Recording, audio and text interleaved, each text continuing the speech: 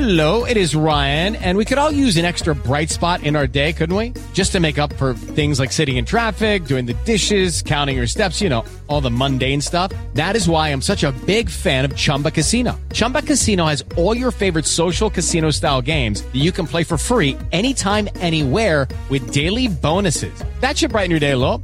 Actually, a lot. So sign up now at ChumbaCasino.com. That's ChumbaCasino.com. No purchase necessary. VGW Group. Void where prohibited by law. See terms and conditions. 18+.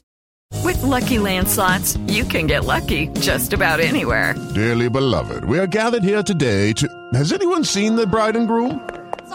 Sorry, we're here. We were getting lucky in the limo and we lost track of time. No, Lucky Land Casino. With cash prizes that add up quicker than a guest registry. In that case, I pronounce you lucky. Play for free at LuckyLandSlots.com. Daily bonuses are waiting. No purchase necessary. Void where prohibited by law. 18+. Terms and conditions apply. See website for details.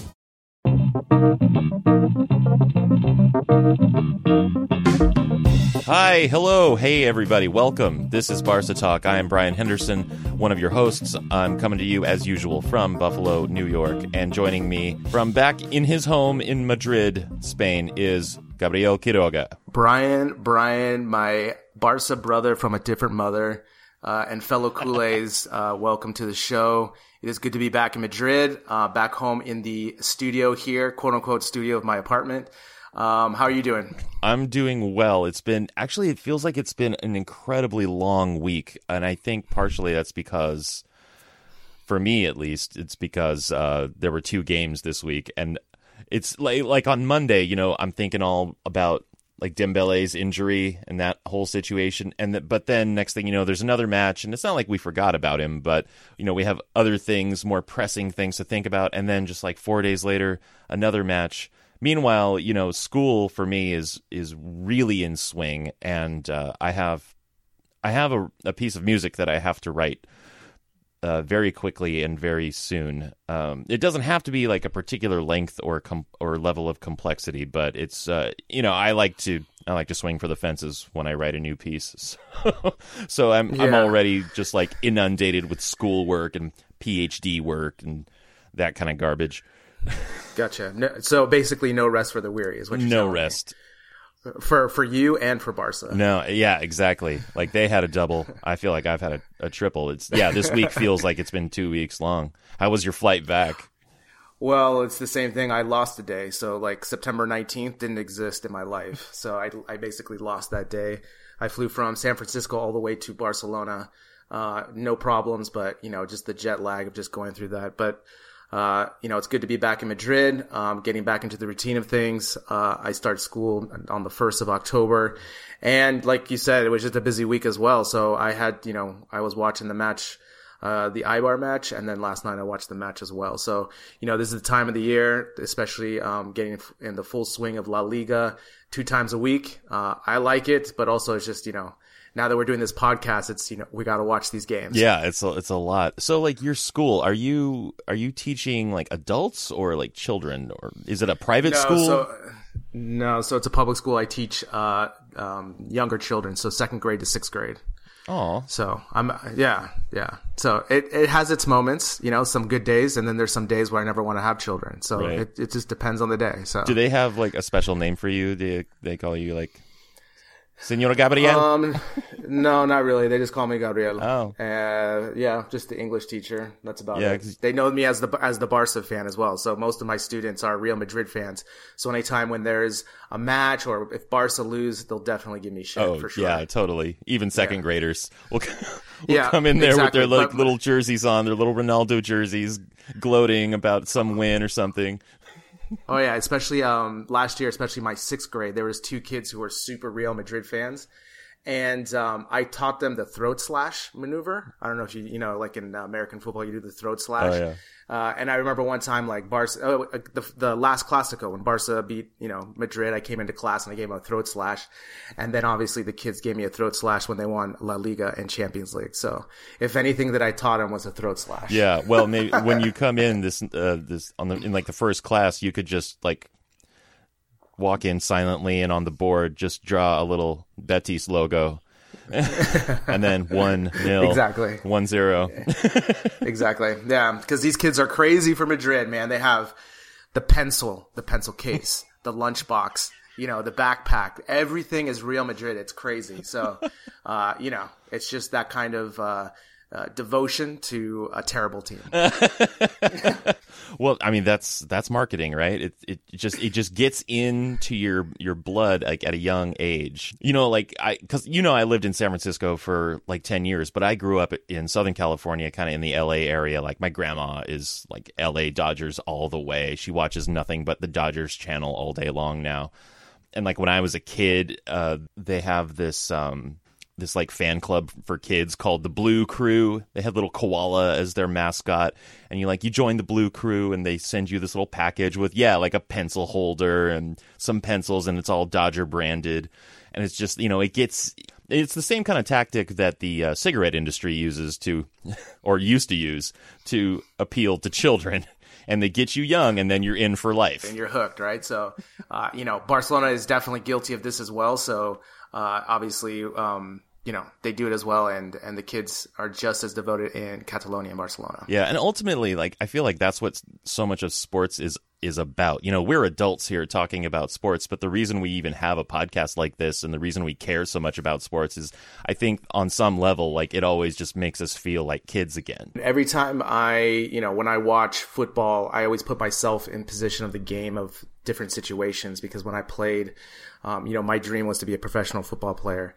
And so when I watch, it always reminds me of those Saturday afternoons, oranges at halftime, scoring goals and just playing with my friends. It was such an easier time back then. I didn't have bills to pay. All it was playing football on Saturday, and am I going to go to my friend's house to spend the night, or is he coming over my house to spend the night to play? That's basically my life decision at those moments. So yeah, it definitely brings you back to your childhood and how great it was. I think my only happy memory of playing soccer as a child is the orange wedges. Being on the field was a complete nightmare for me. Because I'm a guy who likes to, I just want to know what to do and where to go and where to be. And that's what's so crazy. That's also what I find so interesting about football/soccer nowadays is that I can, now as an adult, I can look at the whole thing and see there's this really interesting beauty about the simplicity of the game and how the field of play is this giant open space, right? And the actual field of play is then defined by the players, actually, and how much space they're occupying and how they actually shift the boundaries of the game. And so now I'm sort of an artist by trade. That's my training. So I think a lot about art and beauty and aesthetics. And there's actually a real aesthetic beauty to that whole thing about how it actually all shifts through time. But when you're 7, 8 years old and you're me and you just want to know what the hell is going on, it's a nightmare. I was just standing there and as I think I was a center back, but it's not like I did anything. I just sort of stood there looking around do I what? And then I would just start crying because I was one of those really weirdly sensitive kids. And it turns out I'm still a weirdly sensitive adult. Well, one of my memories when I played was my mother used to always be away from the other parents, and since I played forward, she was always kind of equal with the linesman. And man, she was such a ball breaker, not to the linesman, but to me. Oh, really? She'd always be she'd just be screaming on the sidelines, hustle, get the ball, hustle. That's all I heard for 6 years of my life playing football when I was a kid, when I was developing. I still have nightmares. We still talk about it. My friends always talk about it. They're like, hustle, Gabriel, hustle, because that's how my mom would say it. Right. So, I definitely remember, scoring a lot of goals and having a lot of fun, but also just the constant chanting of my own mother trying to ball break me to score even more goals. So yeah, so that was my AYSO soccer memories. What about your dad? Was he involved in any of this, or is he just with the rest of the parents? Just I don't know about her. So my dad was the coach, so he was more involved with the game, but he was also managing everything else. My dad took it very, very seriously. He was a good coach. Especially at the beginning, because he had the ability to relate to the kids, especially the kids that weren't very good, to actually make them play and to actually, when he was coaching, we did pretty well. So, I give my dad a lot of credit. He taught me a lot, and but my mom, my gosh, she would just always heckle me, you know. And I was just like, Mom, come on, give me some support, you know. How about after the game? Was she at least or was she still just on your balls? Well, it's funny because after the game, my parents would just dissect my whole playing, you know, and they would just be like, my dad would be like, you know, you had a couple times, you could have scored more goals, you could have done this pass. If you just ran some more, and my mom's like, yeah, if you would have hustled. And I'm just like, wow, okay, thank you. All right. So I think we might have found the title for this podcast. Hustle, Gabriel. There you go. It'll haunt my dreams tonight. Yeah. Well, okay, so let's sort of like move into the show proper. I mean, the first thing that I want to get into actually is sort of like show plugging. So if anyone wants to, you know, fast forward a couple of minutes, that's fine. Our feelings won't be terribly hurt. But let me tell you. So I know, Gabriel, you are not an iPhone or Apple product user, but I'm an Apple guy, and I just updated I did the software update, and iOS 11 is, I mean, for me, I have a 6S. It's basically the same, but the podcast app is so much better. It's way better, especially for leaving reviews for podcasts. You actually, like, it used to be this really cumbersome process. It was impossible to find how to even review a podcast on the Apple Podcast app. But now in this new iOS release, it's actually really easy. You just go to the podcast, whether it's in your library or in the store, and you just scroll down past the episodes, and there's the ratings. You can it's immediate. It's all on the same page. It's super easy.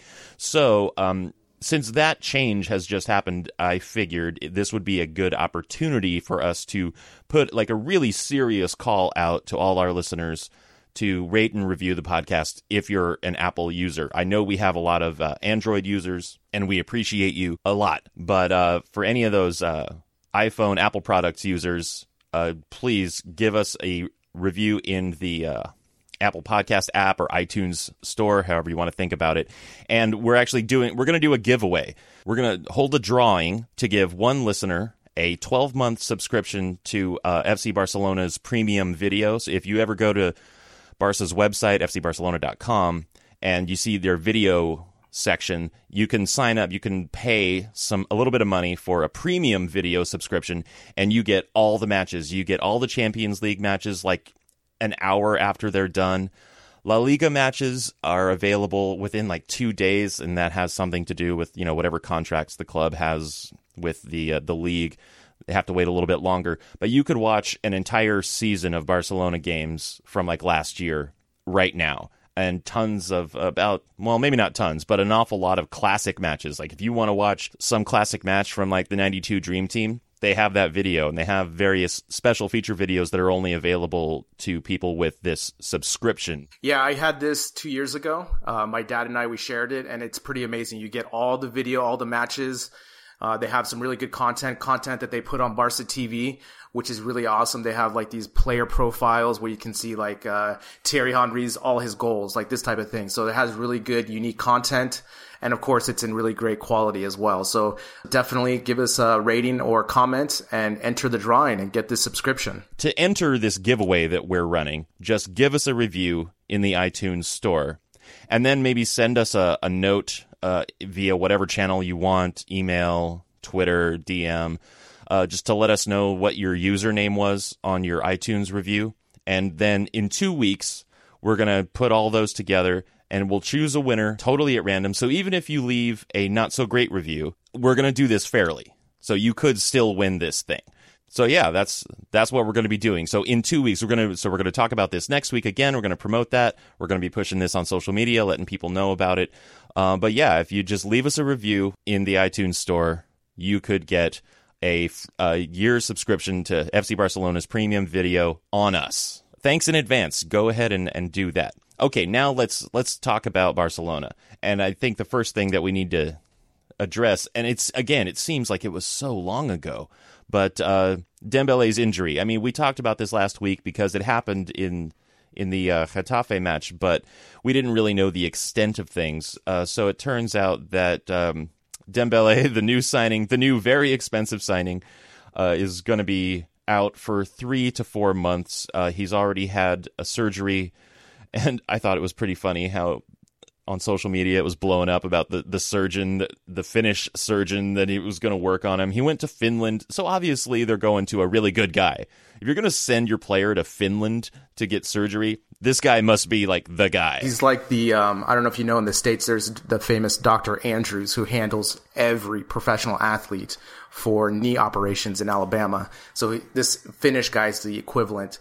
When I first heard the news, I thought he was going to be out for like a month because I thought it was just, a hamstring pull. But obviously it's been more. He actually tore the tendon off the bone, which is pretty crazy. And if anyone's had that type of injury, one time I tore my calf muscle, and that was extremely painful when that happened. So I can't even imagine the tendon because that's just another level of pain.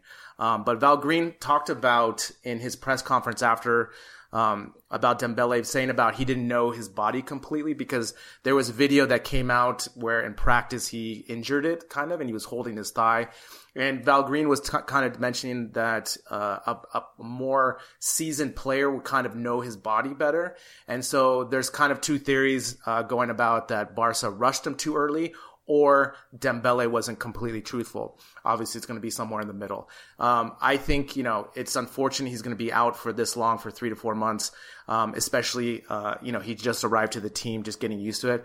But I think it's also a good thing because now he can kind of get acclimated to Barcelona life, just kind of figure out what's going on, be in the film room, this type of thing. So we'll see what's going to happen, how long he's going to come out. I also saw on social media he put out that he's going to be back in 2 months. And I'm just like, Dembele, easy, buddy. I know you want to play.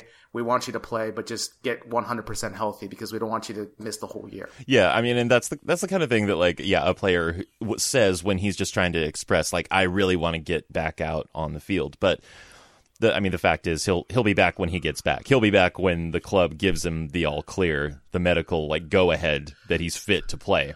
And it's probably going to be in the 3 to 4 month range. I mean, obviously, the team is always going to make the comeback time longer than it should be, right? Because that's just how it is.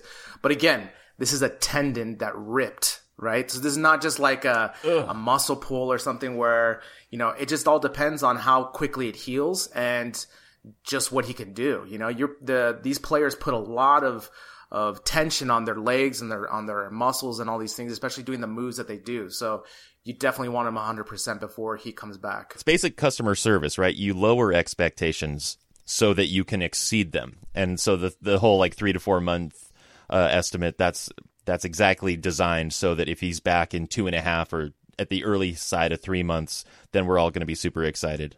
People, I was reading in the paper and just listening to the other Barcelona podcast about this. They were talking about this as well, about how people are saying, 2 months, he's going to be back in 2 months. And it's like, when you have a hamstring injury, this is a huge deal because this is the major muscle of your sprints. When you have a tendon like this, you definitely need it to be 100%. Yeah, it's a very important tendon. We do hope Dembele a speedy but mostly successful recovery, and we look forward to seeing him back out on the pitch as soon as he's fit.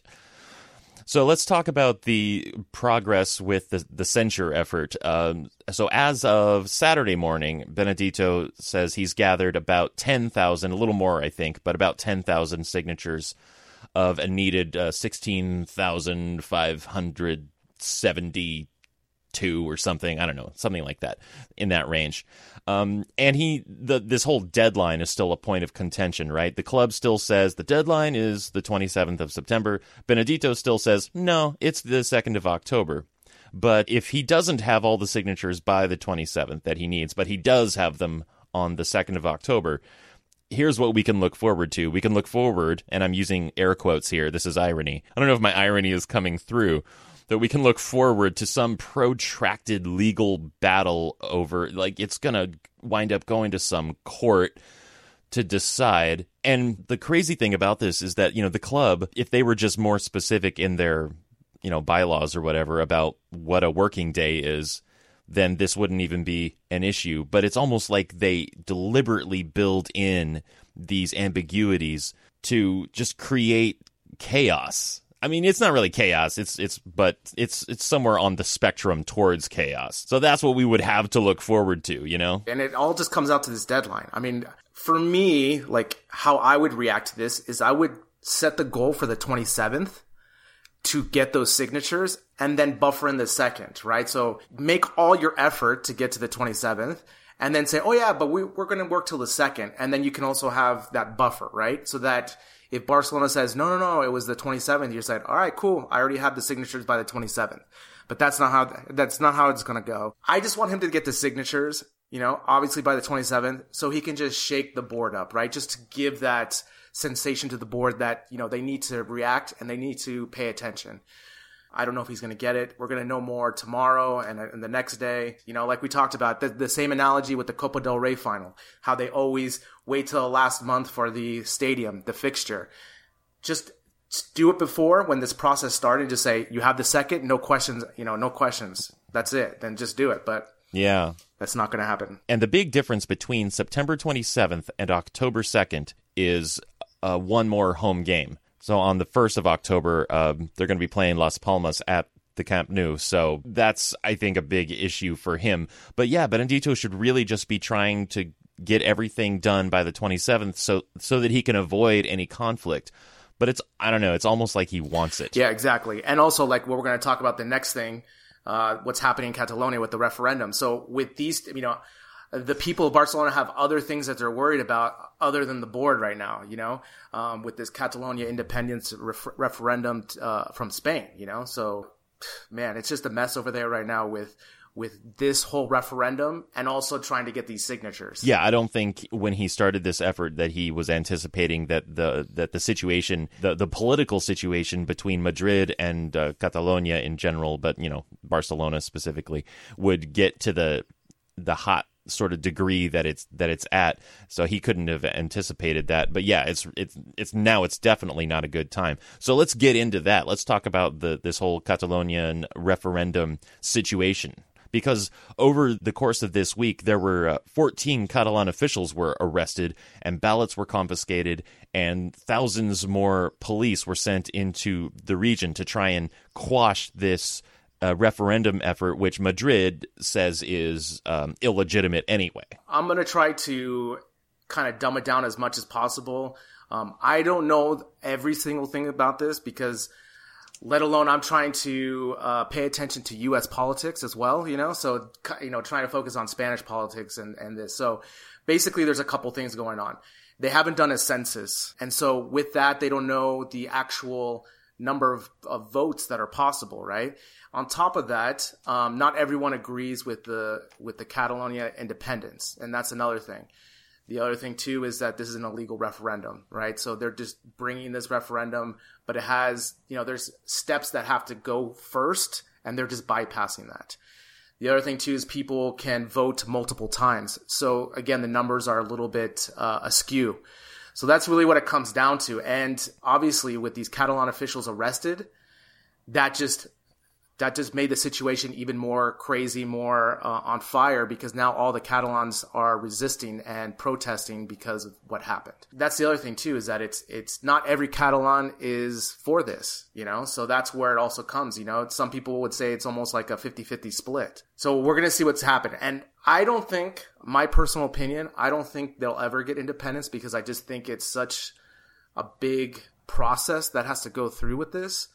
And so I don't see that happening in the foreseeable future, especially how, you know, with this referendum and how it's going, nothing is ever going to run smooth. Yeah, and I don't think it's ever going to happen peacefully, which is to say, like, I don't think that it's ever going to happen through some political process. And I should say I absolutely hate war in every sense because it doesn't actually do anybody any real good. Yeah, exactly. Well, it's more complicated than that. Yeah. It's a much more nuanced and complex than that. But basically, like, I would never, ever advocate for that kind of thing. And I think there is maybe at times an argument for a just situation that might involve some kind of, you know, military activity.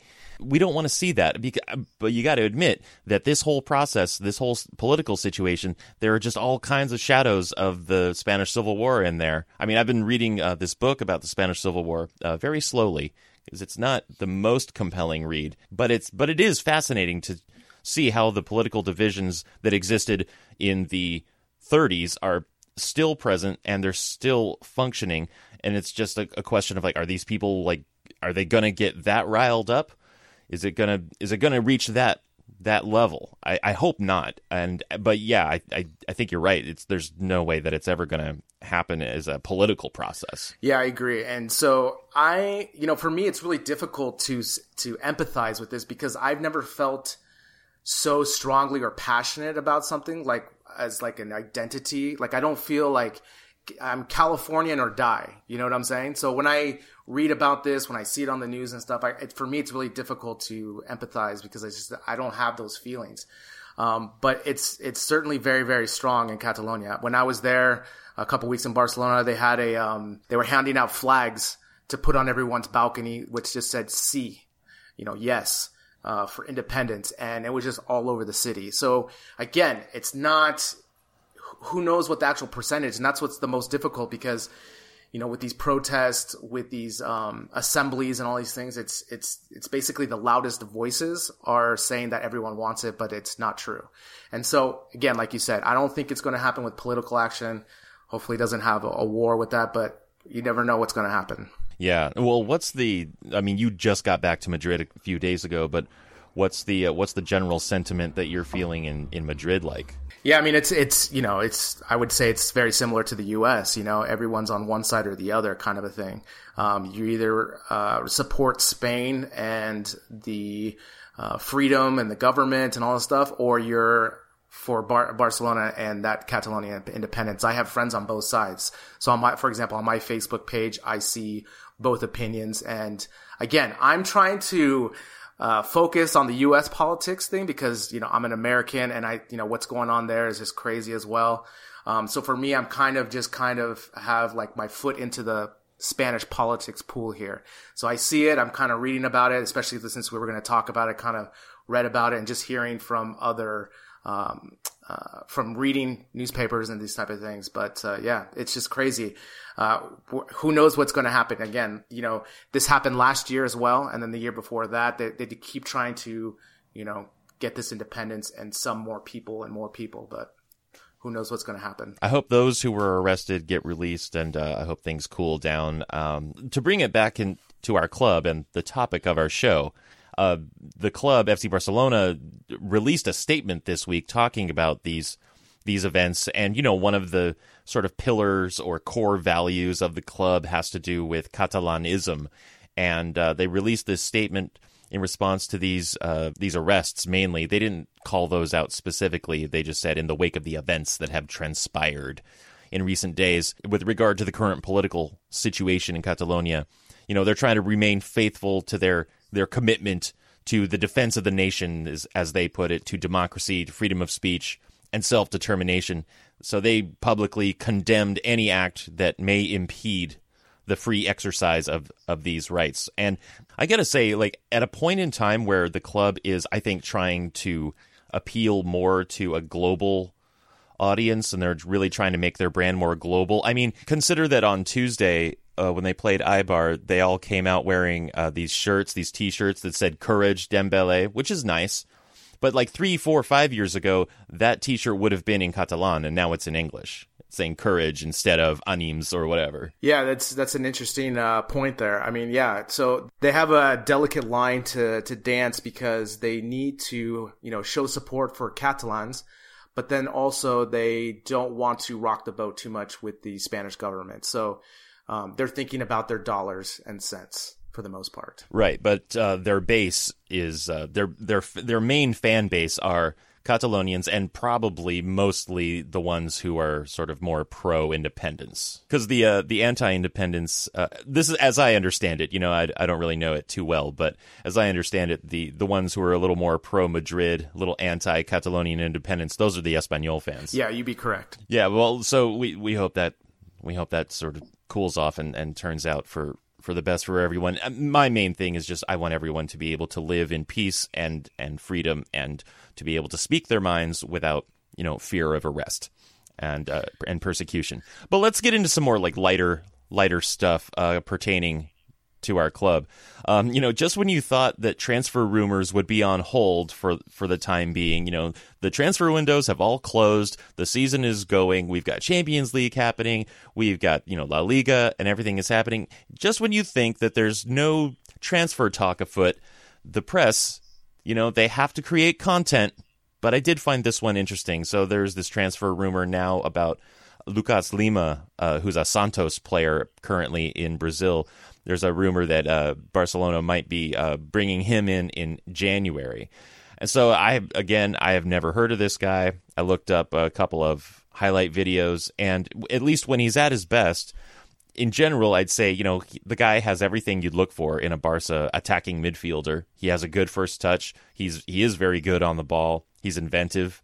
He can pick out passes like the difficult-to-see passes, which is something that we look for, and he passes really accurately. But even though he fits that profile, I don't think he's like any kind of must-have at this moment. He's 27, so he's not really going to continue to develop much more. He would just be a short-term solution, and we already have, 9 midfielders? Yeah, I have here in my notes. I don't like it. Actually, could I correct you for just a moment? I think you're saying I don't like it. Exactly. I don't. I mean, this is, again, we don't need to, we don't really need midfield or attacking players at the current moment. I want us to develop some center backs. That's what we should really look for. For example, Marc Bartra. We should have kept him. I have here also, I miss your Musk, Marc Bartra, because I thought he definitely had the pedigree to be a Barca really center back. He's still young. We could have developed him more.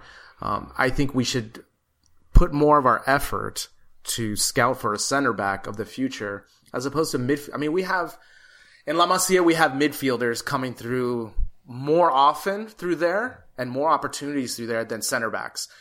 Center backs are really hard to find, and that's what we should really try to focus our scouting to other clubs with players that are younger than 23 years old. And that's what we should be focusing. This guy, I mean, if he hasn't been to a bigger club already and he's on Santos, he should have been at a bigger club at 24, then that kind of throws a red flag for me. Yeah, absolutely. And getting back to the whole center back thing, I mean, we have Umtiti right now, and he's fantastic, and he's young. So as long as we can hold on to him, then he can anchor the center back pairing moving forward. But, Piqué is getting on in years, and it's just a matter of time before he starts losing some steps and then eventually finds his way out.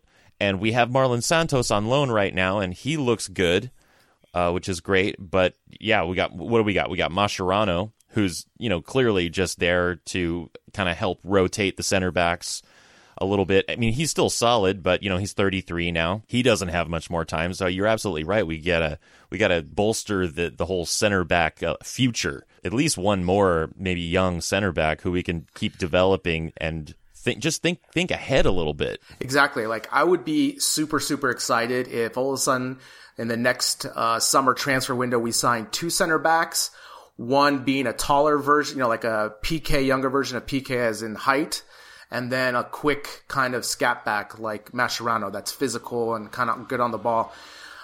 I think exactly what you just said. We need to look to the future and obviously get those players at a good cost. So we have to, see that potential, sign them for maybe 10 to 15 million euros or something like that, and develop them and get them to be a Barcelona center back of the future. What do you think about the possibility of bringing Marc Bartra back from Dortmund? I would be definitely for that because he's getting a lot of time now. He's the starter over there.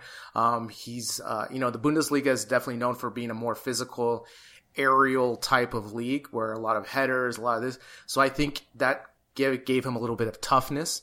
So bringing him back, I think, would be a really good move for Barca. I really hope that he does come back because I definitely thought he had potential, and I just didn't think he got enough opportunity under Luis Enrique. Hashtag bring Mark back. Correct. Hashtag, how about bring Marc Bartra's? How about bring Bartra back? Then it's like it's alliterative. It's all 3 B's. There you go. There you go. 3 B's. Yeah. There you go. I'm going to post a picture of Bartra on Instagram with that hashtag. There you go. Hashtag BBB. Yeah. Hashtag BBB.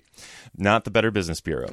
So, okay, our next item here is, it's always fun when you're making a podcast because one of the easiest things to do on a podcast is complain. A really great way to just like put content in your podcast is to complain. It's fantastic because here's this great thing that we get to complain about.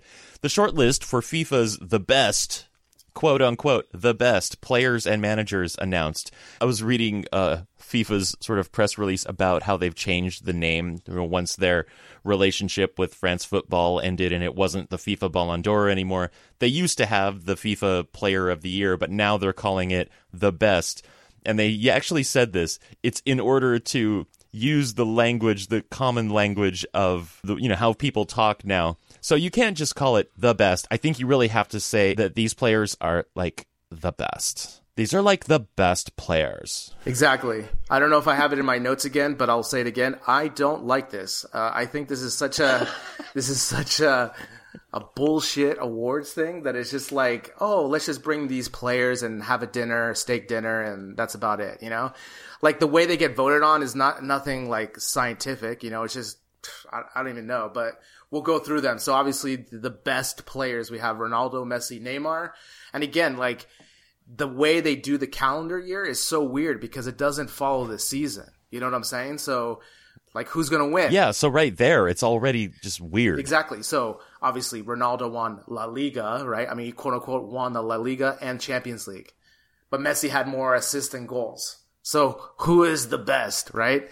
Of course, that's going to bring controversy. I think that Ronaldo's going to win because titles, I think, have more weight than those goals and assists. Well, yeah, and they should because that's what the game is all about, or that's what these competitions are all about.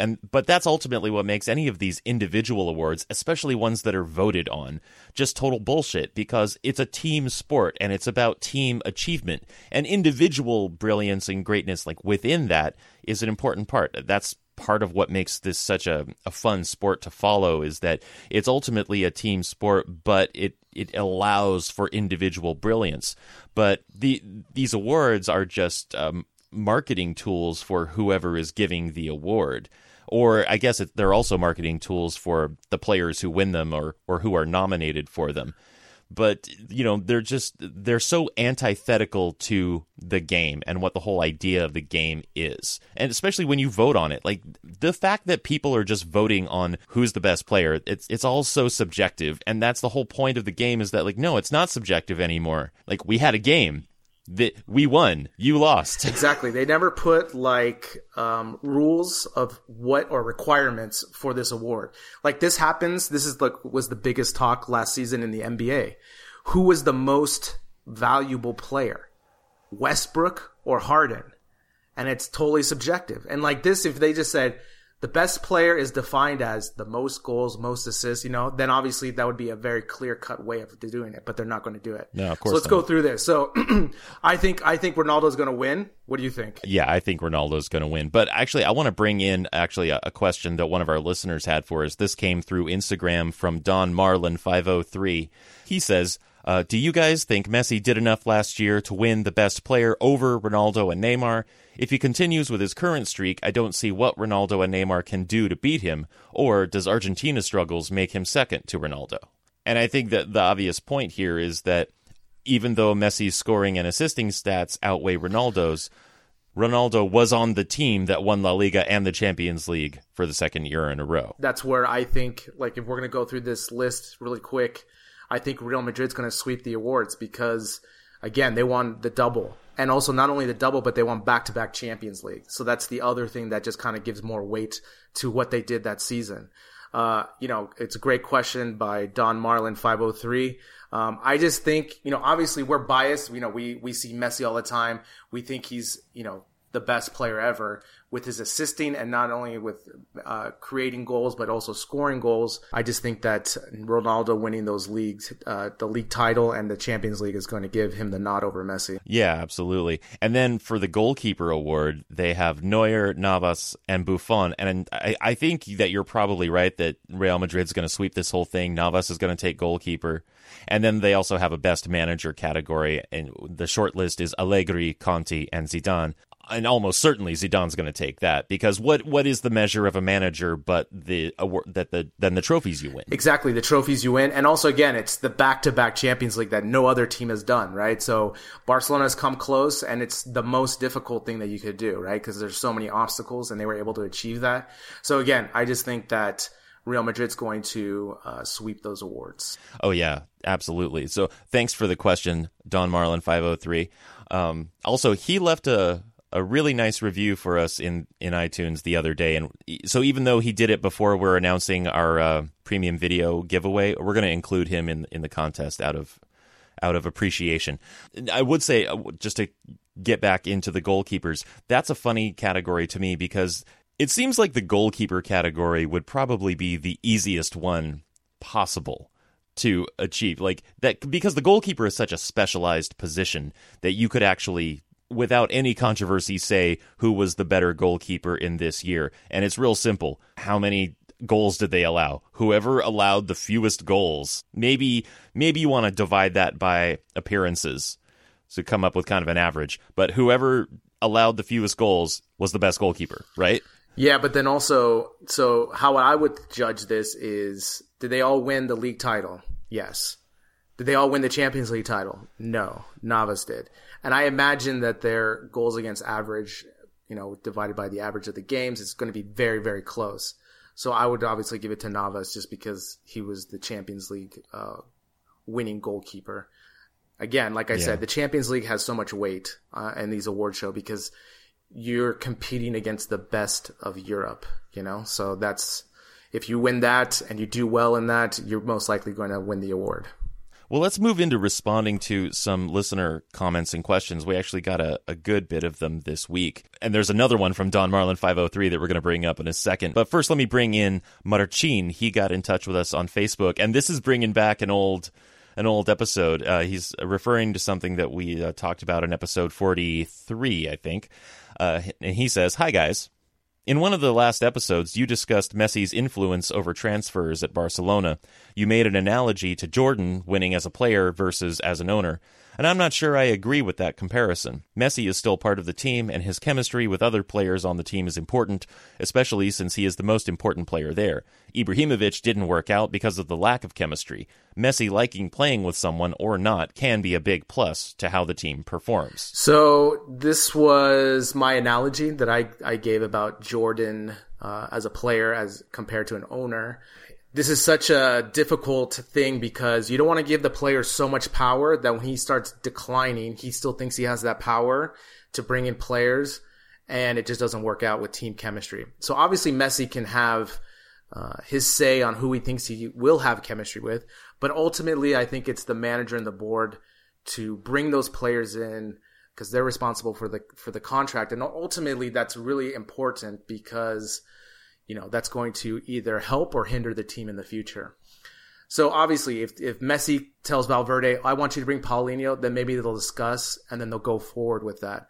But if Messi just kind of gives his list and he says, "You better bring these players or else," then that's where I kind of have the problem. I always think of like the NBA because like the NBA is very similar, the way the superstars can run a team. So I always think of like Kobe Bryant, Michael Jordan, like these type of players that were ultimate superstars that had so much influence on not only the team, the coach, but also personnel. And that's a really, you want to give the superstar that type of power, but also it's difficult to take that power back. Well, yeah. And especially with the NBA and basketball, you want to build a team around a sort of central core player. But this is, I don't have all the facts to back this up, but I have heard, I think it was on an episode of Malcolm Gladwell's podcast, where he was talking about how basketball is the kind of game, because there's only 5 players and the size of the size of the playing field, the court, is such that a superstar can make a huge impact. Like a really great player can make a huge impact on the team's performance. But soccer is just another, or football is just another kind of game where actually you're going to have more benefits if you improve on your weakest players. If you just say, okay, who's our weakest player, or who is not performing well in this position, how can we improve that position? If you do that, then you're going to increase your results. So it's the kind of game where you don't have to bring in superstars all the time. Those aren't the ones who are going to have the biggest impact on your performance. In fact, bolstering weaker areas and just making them a little bit better is going to have much bigger returns. And frankly, I think we've seen that proven with Semedo coming in, right? Versus last year where Sergio Roberto was playing right back a lot of times, especially once Vidal got injured. Roberto was there pretty much every week, and he's out of position there. He does well going forward. We love seeing him go forward, but when he has to defend, he's weak there. And then you see Semedo, what he's doing. He's a much better replacement for Dani Alves. He defends well, and he gets forward well. And you could see how that brings the whole team up. Well, we're going to talk about that later. But to get back to this question, I think that's a good point that Marcin makes, but it's a question of degrees, right? Of course, we want to know, Val Green wants to know, the directors want to know who Messi thinks he would play well with. But here's the funny thing, because this all surrounded the Coutinho thing. Has Messi ever played with Coutinho? I mean, Coutinho's Brazilian, Messi's Argentinian. He's probably played against him, but has he played with him? How does he even know? Also, we don't actually know how much power or influence Messi was exerting over that particular attempt to sign Coutinho or anything.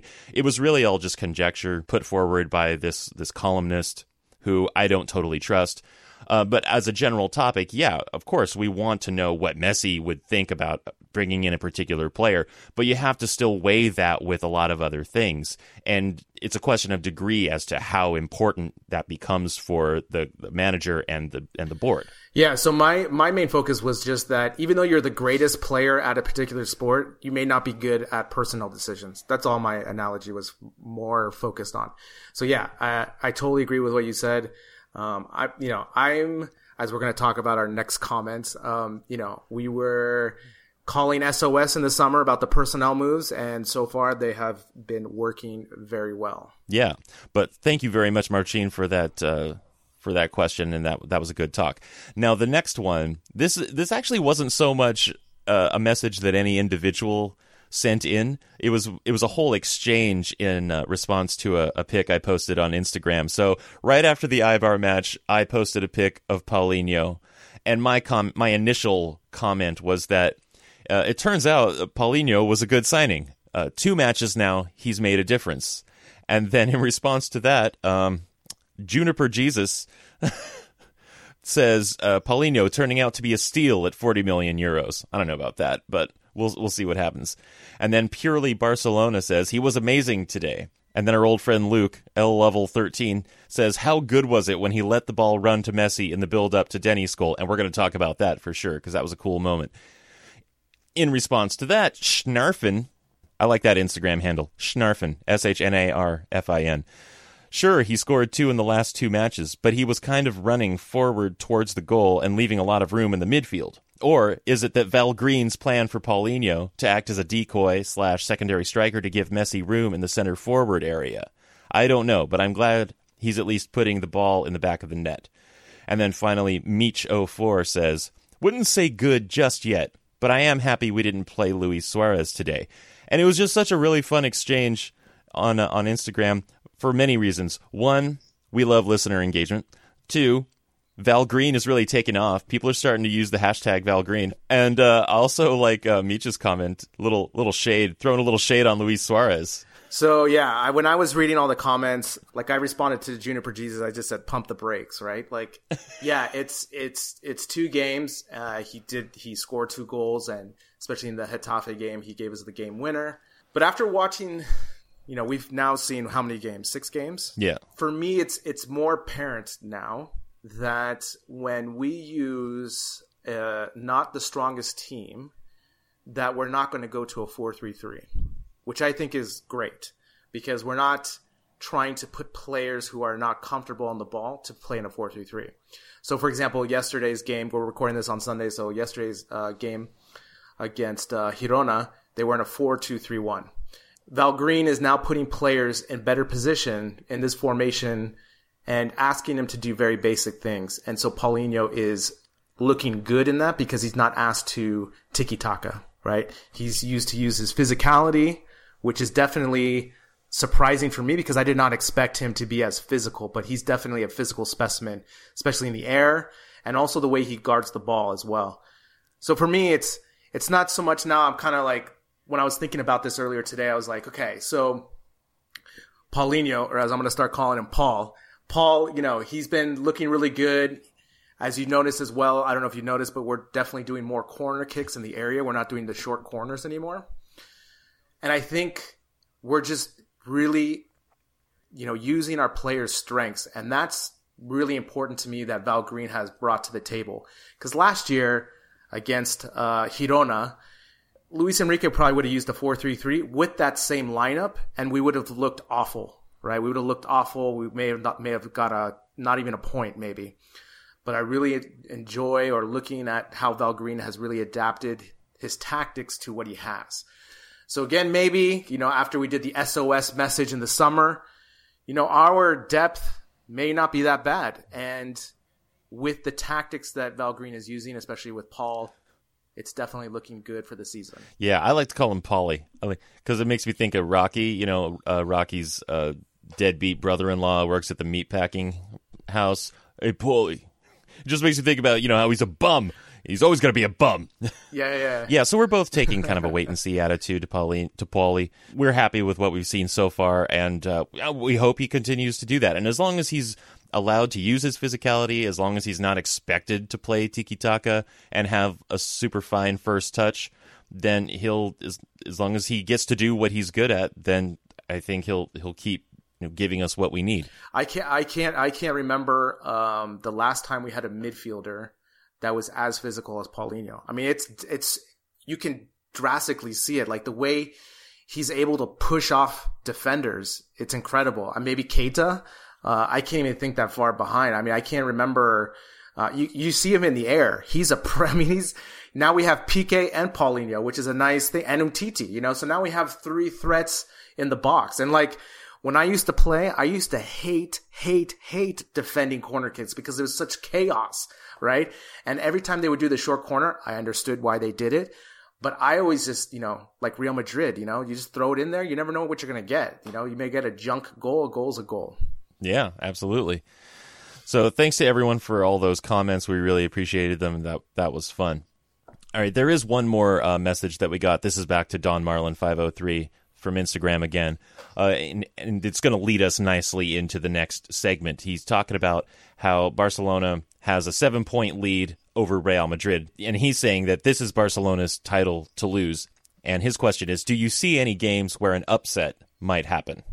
Yes. And so just for clarity, and just for clarification, he's talking about how Barca's 7 points ahead of Real Madrid, who we assume is eventually going to pick up more points, and the title race will be between those two like it always is, even though at the moment Atletico are only 4 points behind Barcelona. This is, La Liga's a marathon. We haven't even got into the Copa del Rey part of the schedule as well. So, this is, it's a good lead that we're developing right now, which is great. The thing that I love the most is that he's using the squad right now, right? Because once we hit February, he's not going to change the squad as much because those games are going to be more important. Those games we need to win, and he's going to run his horses to the end on those. So it's important now just to ease those players in and use the squad. So Don Marlin 503, it's a marathon. It's really great that we built this lead because now it gives us some space if we lose or tie a game here or there because it's going to happen. The teams in La Liga are really good, and especially when we play, for example, at Malaga, at Sevilla, at Atletico, these type of games, at Real Madrid, you never know what's going to happen. Obviously, we're always hoping that they're going to win, but they can't win every game. And I'm just looking at last year's table, and Real Madrid won the league by 3 points. And they drew 6 matches and lost 3. Barcelona drew 6 matches and lost 4. And currently, Real Madrid is, down there at the moment in 4th place, and they've already drawn 2 games and lost 1. So they're already on their way towards, about the kinds of numbers that they hit last year. They're probably not going to be terribly different than they were this year. And luckily, Barcelona is 6 for 6 right now. 6 games, 6 wins. The only team now in La Liga to have had a perfect season so far, but it's only 6 weeks in at the same time. So that Real Madrid is going to step up. That Barcelona is going to drop points eventually somewhere. Has anyone ever had a perfect season in La Liga? I don't think so. It's just like you were saying, it's a marathon. It's such a marathon that there's just hardly any way that's ever going to happen. So the ones that I would be looking at, we've talked about this previously, about how the away games are going to be the tough ones. And specifically, I think Malaga and maybe Villarreal, when we're playing in their fields, could be the upsets. Yeah, because, when we play at home at the Camp Nou, we have the widest field, right? Because we use that space to our advantage. So even if we field a B squad, we're so used to playing that style. So that always gives us a severe advantage. Now, the opposite happens. In Villarreal, it's a tight field. And Malaga, the field is not as quick.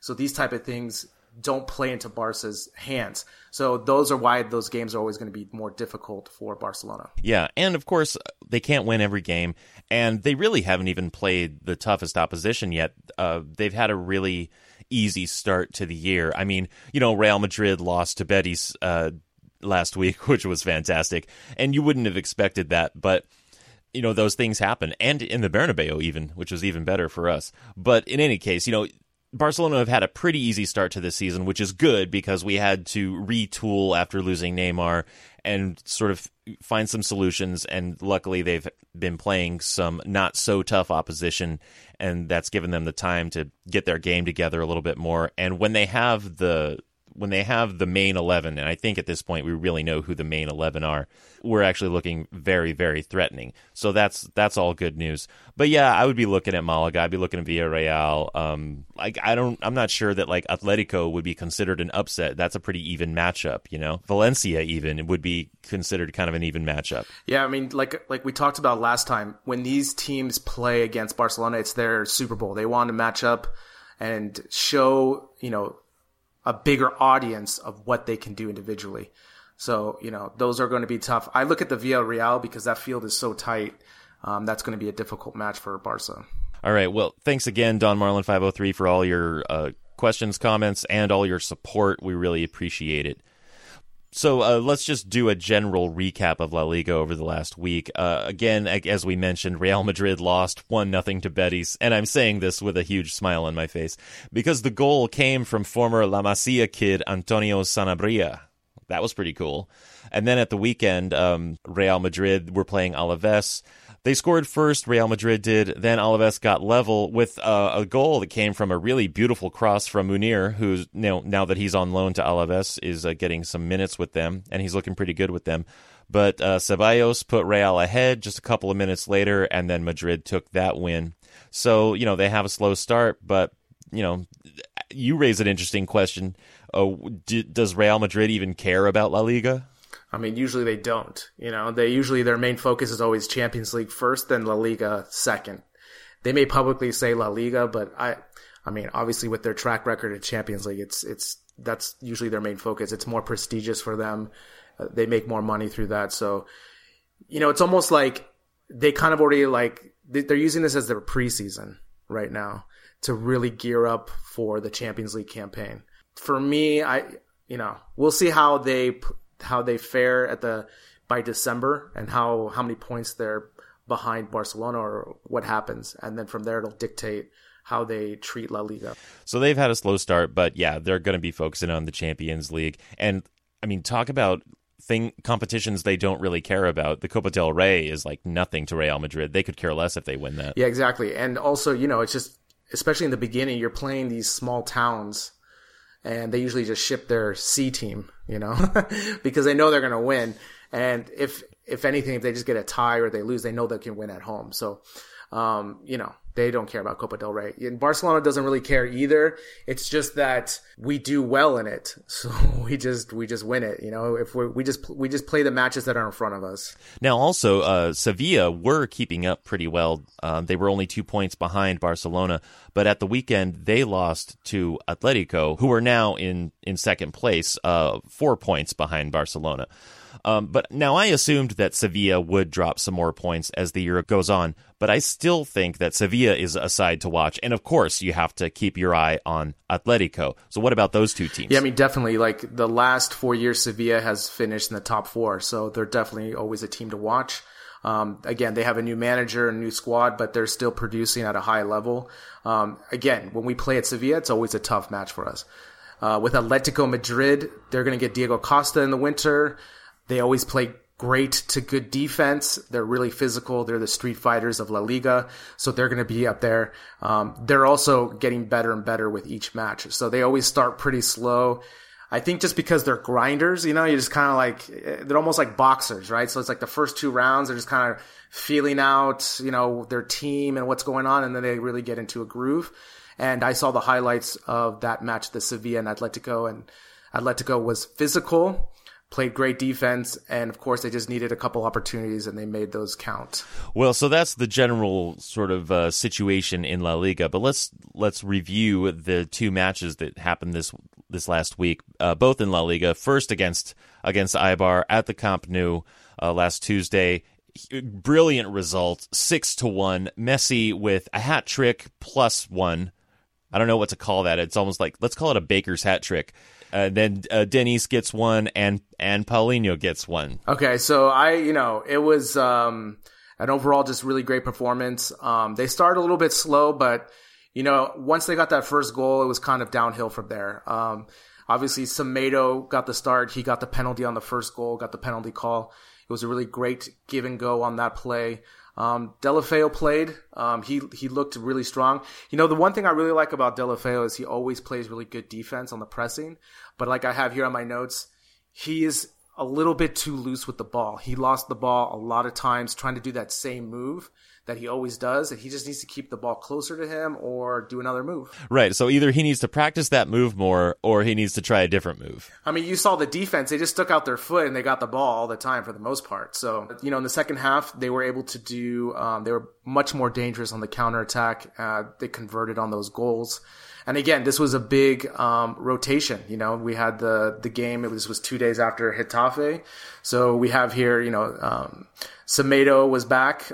We had Mascherano for Umtiti, Digny for Alba, Paulinho for Rakitic, and of course we had Denis Suarez up there for Dembele. So again, I liked the way Val Green has been managing the team early. Putting players in great positions to not screw up too much and also be productive and get maximum points. Yeah, well, and in general, we've mentioned this already, but to reiterate the point, the way that Valverde is managing his side so that he has them set up and in a formation that takes advantage of the strengths of the players that he's using is it's almost like he knows how to manage a squad. Yeah, it's interesting. And it's also interesting, too, because if you watch his, what's the word I'm looking for? Like the way his body language on the sideline, like he just looks like he's in complete control. Like he just kind of just manages. He's not yelling at the ref. He's not yelling at players. One thing that Val Green really brings to the table is his communication skills. He's really a great communicator to his team.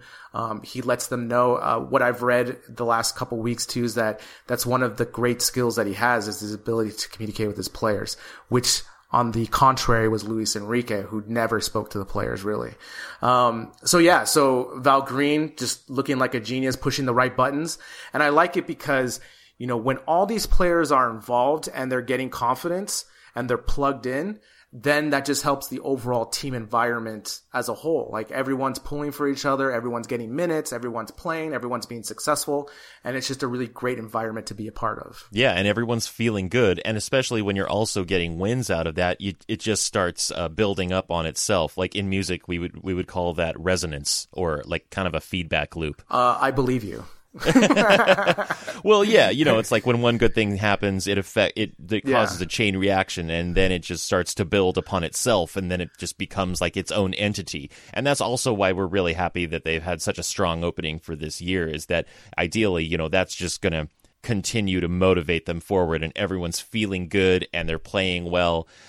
I guess the main thing is I really like Deulofeu, and I like all the things about him that you like. I just wish he would actually just kind of relax a little bit, because I think he's just stressed out. Yeah, I mean, he's pressing, right? I mean, he wants to do well. The manager wants him to do well. We as Kool-Aids want him to do well because he's from La Masia. He kind of feels like, he's our own. But again, he'll get there just with more time playing with Suarez and Messi. Again, here I also have in my notes just the more corner kicks that they did in the area. Obviously on the Paul goal, just a solid header. Unsavable, and as you can see, that Paul is very difficult to defend in the air. Yeah, he's a real threat, and yet another threat. So, okay, let's do man of the match. Who was your man of the match? So my man of the match was Semedo. You took him. I know, I took him. With every pressing game now, passing game, he's gaining more confidence, and like we talked about, he just makes that right side click. You never have a fear about someone getting past him or someone bullying him off the ball. He makes the right reads, the right passes, just overall just getting better and better.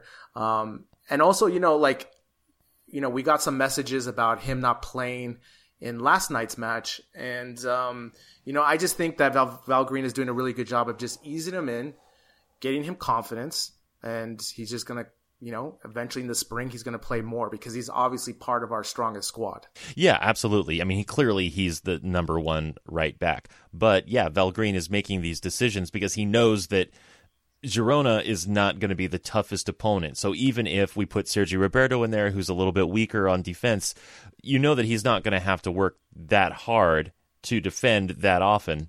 And sure enough, that worked out. I mean, it's always a gamble, I guess, when you put a slightly less impressive player in a position.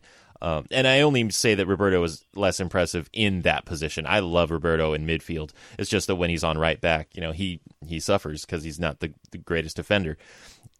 But Semedo's legs, man, like not only his ability to track back and defend, but how he won that penalty. He won that penalty, but with his speed and his like explosive speed, because he was just a few steps off, but he managed to get to the ball that he should not have been able to get to, and he earned that penalty. You know why he got that penalty? Because he hustled.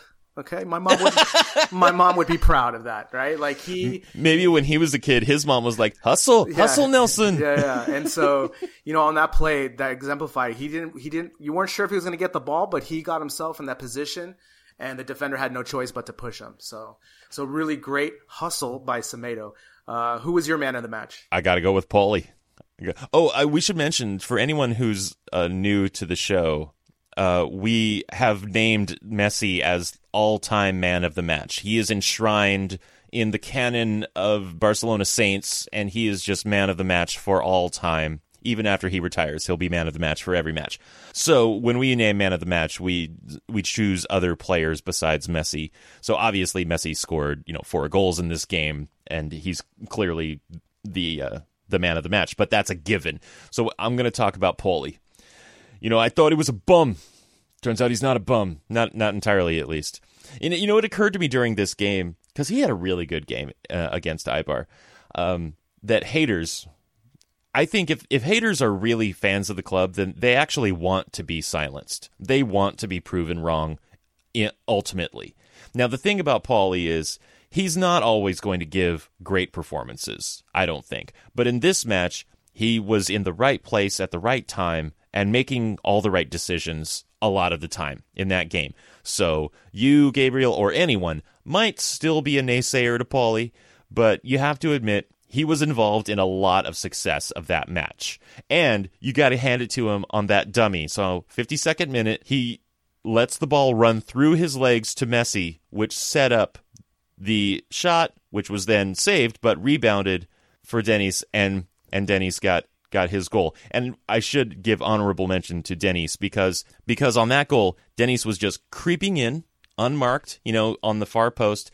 And when he got the ball, when it came out to him, he knew he had time, so he picked out his shot, put it away so beautifully, had great composure, So you got to hand it to Denis on that one also. Yeah, so Paul definitely had a strong game in that match. His link-up play with Messi is evident. I don't know if it's just the natural Brazilian flair he has of just instinct to let, like especially on that dummy run. Like I said, when we signed Paul, it was the two things for me. It was the amount of money that we signed him. Well, actually, three things. The amount of money that we signed him, his age, and also he didn't fit our style. But obviously, we're seeing how he's going to be incorporated into the match. So when he's in the match, we're probably not going to be in a strong 4-3-3. We'll be more in a 4-2-3-1, which is great because it just uses his strength, his physicality, the way he just is more direct, these type of things. And he's not afraid to shoot, which for me is always a positive. So as we saw in the Getafe game with that great shot. So again, I want him to do well because I want Barca to win and to be successful. So, but at the same time, I don't think, it's still early in the campaign. I'm going to support him because he's on my team. So keep doing what you're doing, Paul. Yeah, exactly. Keep it up, Paulie. So then on Saturday, we had a Catalan derby. Barcelona went to Girona, about an hour south of Barcelona, played in the Montilivi Stadium, and took a nice win out of that, 3-0. So it was really cool, very exciting for the Girona fans, especially because this is the first time that the two teams have met in La Liga ever, because Girona has been in the second or third division of Spanish football for most of their existence. They're a very old club, actually, but this is, I think, one of the first times that they've been in the top division, so it was a real first for a lot of people. And a bunch of people were going super crazy over the squad list, not just the lineup, but just the squad list. But we here at the show, we trust Val Green.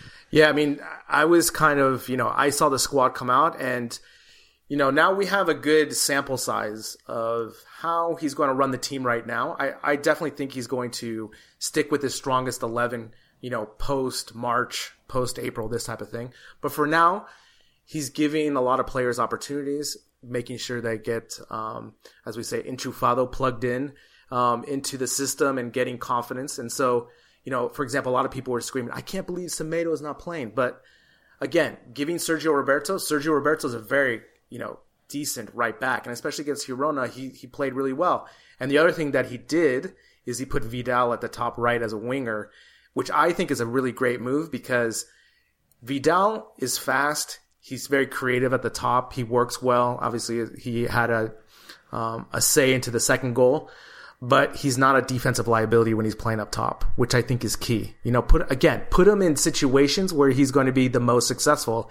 And again, I think he played really well. He just needs to work on his goddamn crossing. It drives me crazy because these guys are professional football players.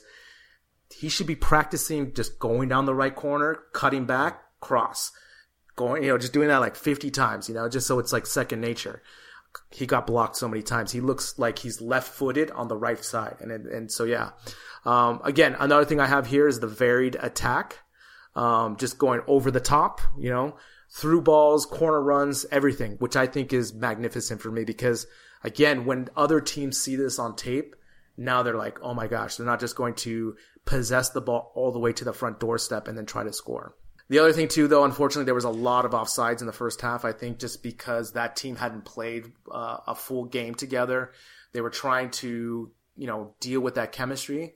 But eventually in the second half, they were able to figure that out and to have more opportunities and less offsides. Yeah, they had fewer offsides in the second half. So how much of that do you think it was sort of like lack of communication on Barcelona's side or mistakes on Barcelona's side? And how much was it that Girona were actually holding their line really well? I thought they were just doing a good job holding their line. I actually think it was none of it. I think it was more them not used to reacting as fast and playing the balls faster. So they just had to play the ball faster as opposed to looking and seeing the play develop and then passing. They just had to rely on that instinct that Messi was going to make that run.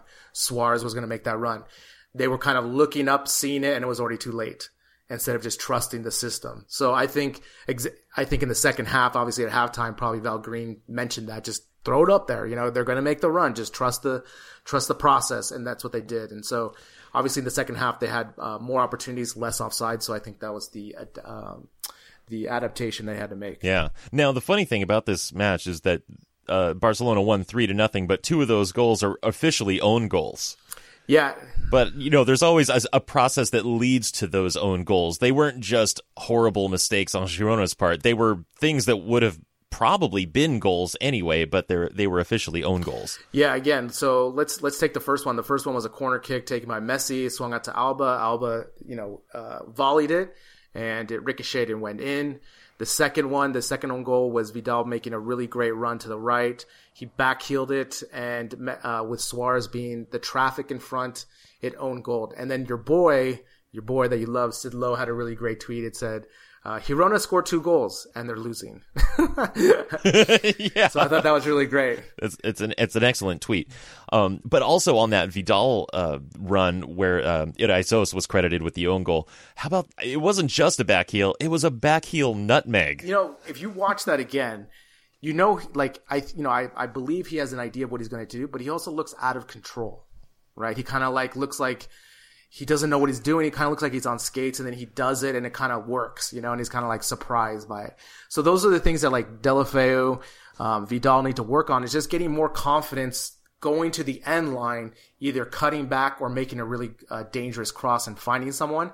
Once that happens, they're going to have so many more opportunities, because with Messi flooding into the middle, Suarez coming into the middle, they're going to have so many more opportunities. Yeah, well, now, do you think that maybe the whole looking crazy aspect of Vidal's game might actually be somewhat deliberate, kind of like the wild man theory, like Nixon's foreign policy attitude? It's like, I'm so crazy, you don't know what I'm going to do. So it's kind of trying to confuse defenders with a sort of wild man attitude. Well, I mean, I'm a body language expert, so I would say looking at him, I would say it's unintentional. I just think that he looks like he's out of control, but maybe it's part of his scheme. Maybe it's part of his plan. But I just think it's just more practice playing up top like that. He's just going to get better. I hope that this week Deulofeu and Vidal are just working on those crosses, because if you watch that match, they got him blocked so many times, and it was so frustrating, because it's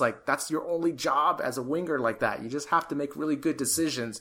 Either cross it up high, cut it back, or cut it back yourself and make a move, So yeah, and it's a real shame that your skills of body language mastery are not being utilized. You're wasting your skills teaching English right now. It's a real shame. Yeah, maybe I should send my CV to Barcelona and just do apply for a body language expert for their team, so I can tell them if they're fit or not fit. Yeah, they probably have that.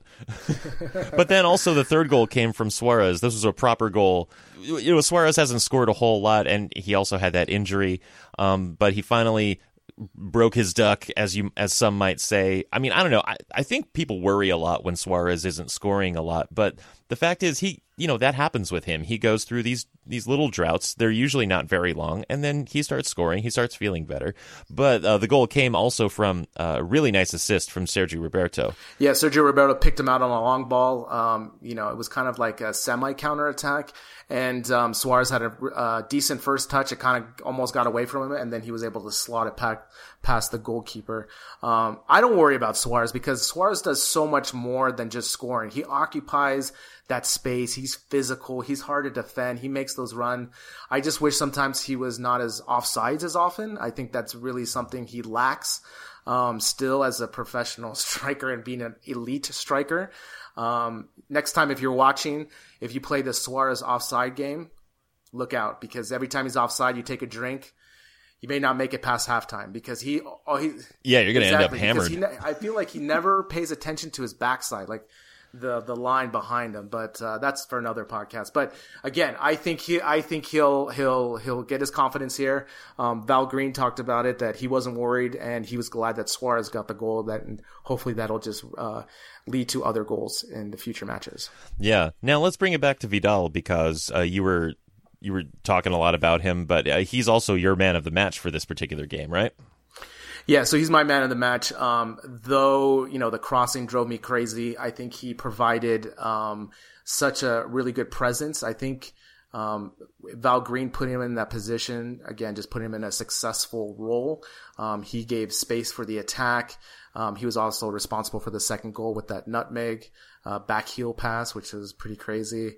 So I think overall he had a really great game.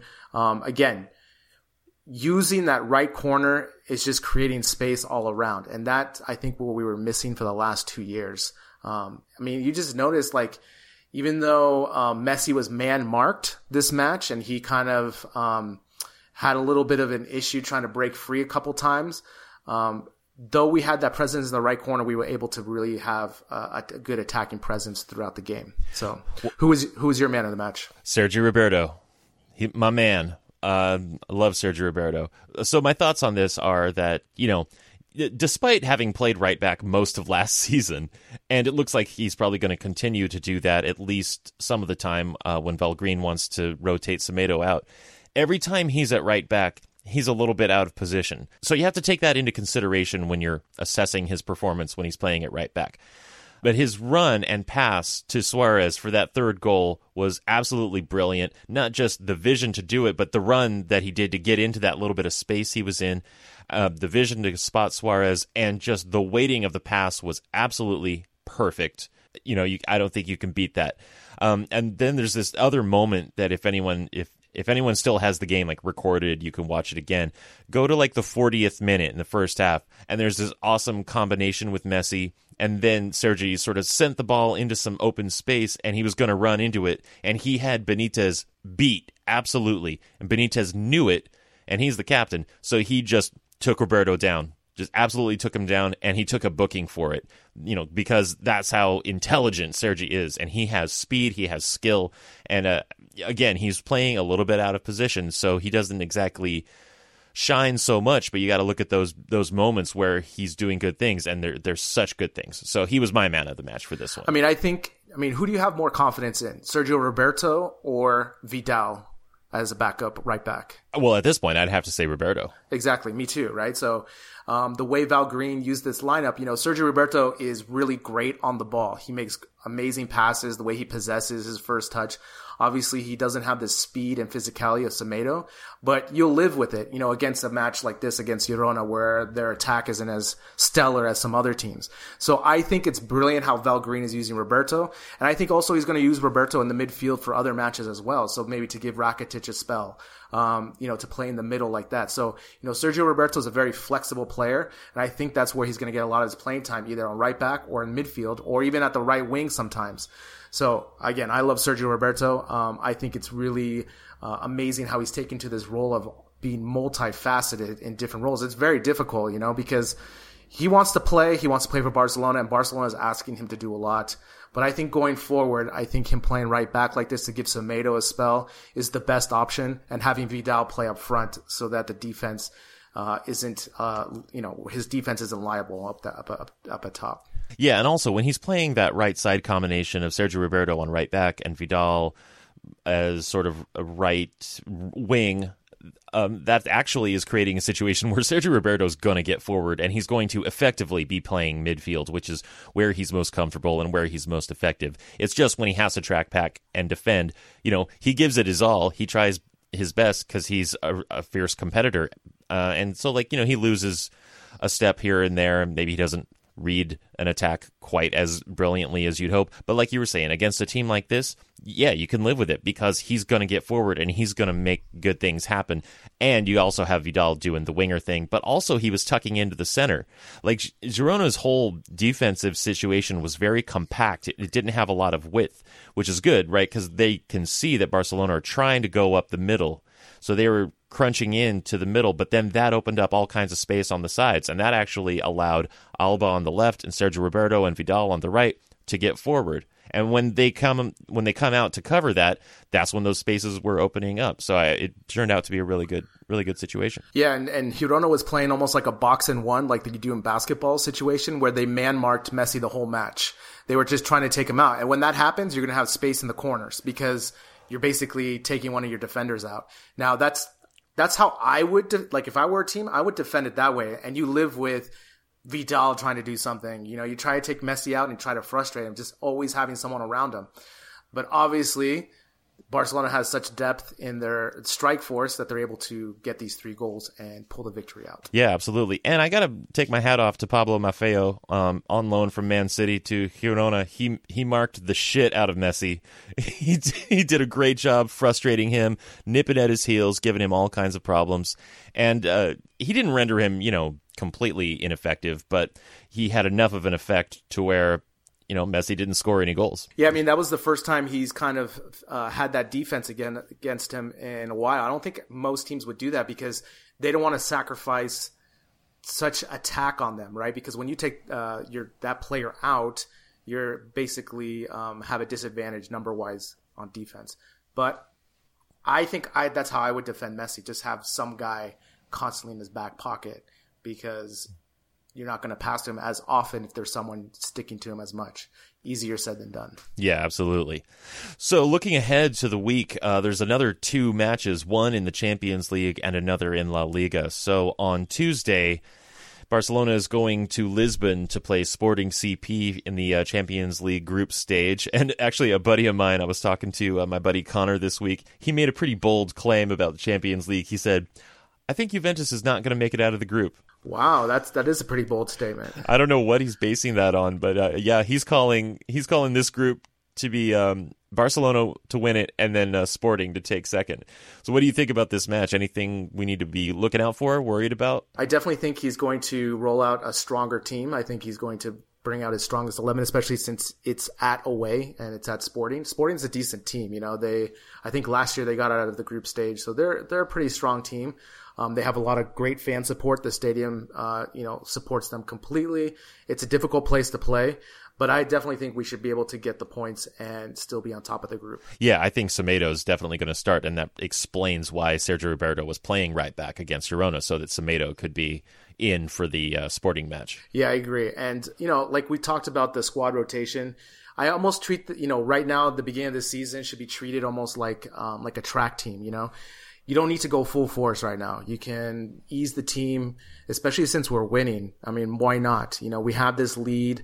It gives us a space. And I think, like I said, especially for Champions League, because we want to be the top of the table, because that'll give us the advantage going forward.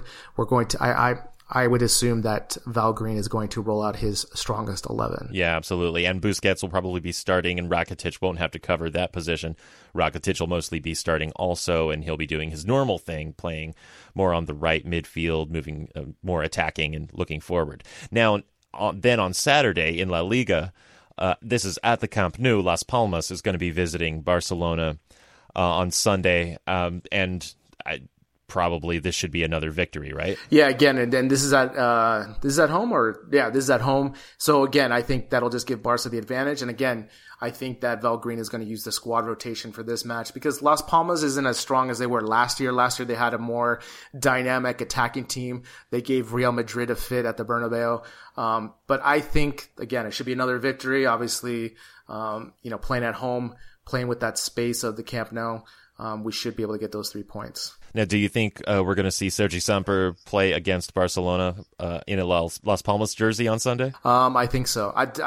Sometimes you have those clauses in your contract where you can't play against your home team, but I think he doesn't have that. I think he will play. And I'm interested to watch him to see how he plays against, really superior competition as Barca and him trying to drive the attack for Las Palmas. Yeah, and if he does play, I would think he'll probably do his best to sort of show the Barcelona people, like, look, this is what I got. This is what you're missing out on here. Yeah, exactly. He's going to try to step up his game. He's got his friends and family probably coming to the game and so forth, and he probably definitely wants to put his best foot forward. I hope he starts because I'm curious to see how he plays, and I'm, just want to see if he has the potential to be on the Barca. Again, if he does play, I hope he does play. I hope he plays well. I hope he does well, but I hope Las Palmas loses. I concur. Yeah, it's a very nuanced situation.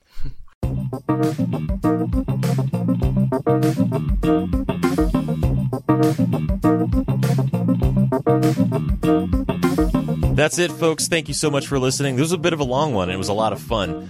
Be sure to give us your comments, questions, topics you'd like us to discuss. Visit us at barcatalk.net, and you can call our phone line to hear your own voice on the show. The number is 716-795-2853. And do not forget to rate and review on iTunes for a chance to get a 1-year subscription to FC Barcelona's premium video on us. For now, this is Barca Talk. I am Brian Henderson. I'm Gabriel Quiroga. Thank you for listening. You'll hear back from us next week. Visca Barça. Visca Barça.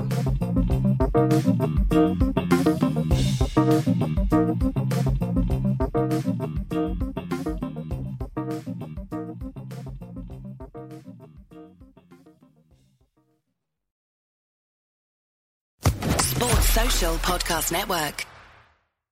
Lucky Land Casino, asking people, what's the weirdest place you've gotten lucky? Lucky? In line at the deli, I guess? Aha, in my dentist's office. More than once, actually. Do I have to say? Yes, you do. In the car before my kids' PTA meeting. Really? Yes. Excuse me, what's the weirdest place you've gotten lucky? I never win and tell. Well, there you have it. You can get lucky anywhere, playing at LuckyLandSlots.com. Play for free right now. Are you feeling lucky? No purchase necessary. Void where prohibited by law. 18+. Terms and conditions apply. See website for details.